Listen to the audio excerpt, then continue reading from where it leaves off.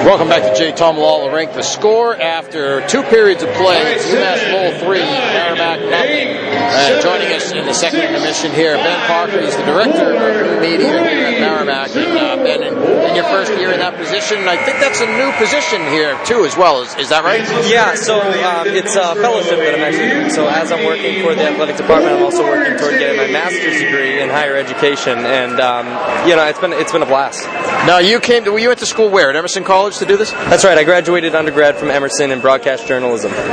So, director of new media. Tell us, first of all, I guess, how you found out about the opportunity and what's involved with doing it. Well, it's interesting. I was actually working at UMass Lowell last year in doing a similar role there. And, towards the end of my contract there, I started looking around and I actually applied for a different job here at Merrimack, didn't get it. And then Chris Aliano asked me if I'd be interested in doing this job. And, I just jumped at the opportunity to further my education while also working in the field. And it's been amazing. It's a cool position because I get to do, a few different things, get to kind of get my feet wet in a bunch of different areas, and, I enjoy all of it.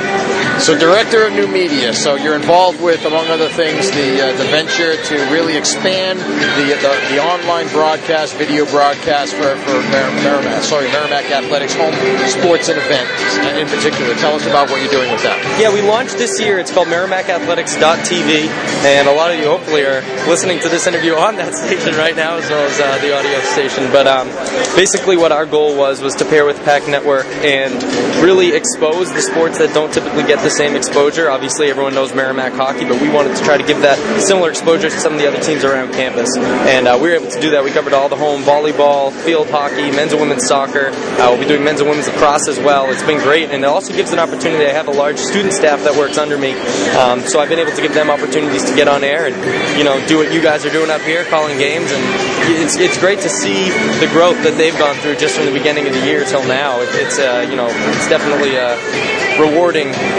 experience. Well, what's a typical broadcast like then? First of all, what involvement do you have with the hockey broadcast too, and then with the other broadcasts that you're doing? What are you using in terms of cameras and production equipment and announcers and so on? Yeah, so in hockey it's a little different. In hockey I'm just involved with the graphics side of things, so anything that the fans will be seeing up on the graphics board during the game is what I'm overseeing. During all of our other sports, right now we're doing a lot of basketball. So during basketball right now we have it's a two camera setup. One of them is fixed on the scoreboard, so it's really just clocking right now. So we use one HD camera that follows the action. We typically have two broadcasters. We have a play-by-play broadcaster and a color commentator, and also a director who goes ahead and brings up our graphics, changes the score. It basically makes sure that everything's running smoothly. So, an ideal broadcast, I really don't have to do much. Just kind of oversee everybody and make sure things are going well. And the students have been doing an absolutely fantastic job. I'll fill in and do some play-by-play every now and then too. And now the broadcasts, they're in HD too, right? Yeah, absolutely. Yep, everything's in HD. And we edit highlights after every game. Maybe an hour tops after the game. There'll be a 1.5 to 2 minute edited highlight up on our website as well as our YouTube channel. How long does it take to do that? I mean, you've got the footage from an entire game, but you must be indexing it throughout the game, right, for the events or the parts of the game that you probably want to use in the highlight. Yeah, it took a little while to kind of learn how to make that as quick as possible, and not just for the editor's sake, but also for the viewer's sake who want to go back and rewatch the game in a 2 minute version. But yeah, that's pretty much what I do. If I'm watching men's basketball and Solano throws down, I'll write down the time code, and then I'll easily be able to find it after the game. And in terms of the announcers, you talked about that. It's been fun to watch them come along. What was the process involved in getting? I mean, are they all students? And how did you get them? How did you land the broadcasters for the events? And what kind of work did you do with them to prepare them? And you must have some interesting stories through all of the events you've covered so far. Yeah, well, it's been a little bit of a mixed bag, and I think we're still trying to find out what the best way to go about doing this is. So it's been kind of a mix of students and independent professionals that we'll pay to come in and do games. A lot of the football games we'd have outside broadcasters come in and we'd pay them to do the games. But the students really get a lot out of it because they're also getting paid. It's a student job, and that was one big thing thing for me is I was like, if I can find this pocket of students who are interested in sports and interested in being on air, and kind of let them know, like, hey, you can get paid to come and call these basketball games. And I found that pocket, and they really, really enjoy it. And, you know, there's some of them that get it quicker than others. A few of them need a little nudging. I say, you know, color commentary isn't just sitting there and nodding your head. Nobody can hear that. So it took a little while, but they're all getting up to speed now, and the ones that really enjoy it are always signing up to do more and more games. So my basketball schedule is already completely packed. Now I got to go to try to make it even fair for everybody.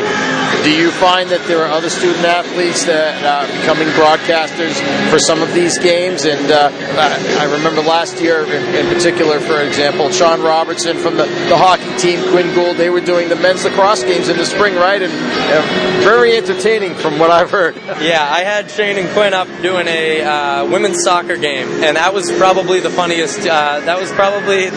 Broadcast, definitely the funniest broadcast we've done. Those guys are awesome. I mean, they were just really good on air, and they had a lot of fun with it. But yeah, Sean Robertson's dad is a broadcaster too, so it kind of runs in the family. Plus, you have a guy who likes to talk. I guess you're all set. Yeah, I mean, they're a perfect combination. Those two have more chemistry than some professionals out there do. So maybe if they're looking for a career after hockey, that might be the direction they could be nudged into.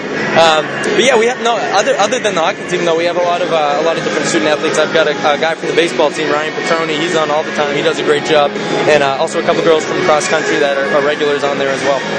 So you said you're going to school for higher education for your master's, your undergrads in broadcast journalism from an excellent school at Emerson College. What would you like to do after this? You know, I'm still trying to figure it out. I really enjoy working with institutions that I've been working with, Merrimack and UMass Lowell. I mean, I've been really fortunate. Two phenomenal hockey programs in the last two schools that I've worked in. So right now I really like what I'm doing. I think maybe eventually try to work my way into a professional sports team. I mean, I'm a huge Boston sports fan, so if I could work for any of the big four in town, that would be the dream. Tough jobs to get, right? Oh, absolutely. But I really do like what I'm doing right now, and I still haven't found one specific thing that I like. But in new media right now, especially in Division I sports, is really growing. I mean, everything, as you know, people just like to click the play button and watch it happen instead of read about it now. So the more that we can expand upon that, and I think you're starting to see that around, not only the Hockey East Division I conference, but other athletic conferences in the NCAA Division I level.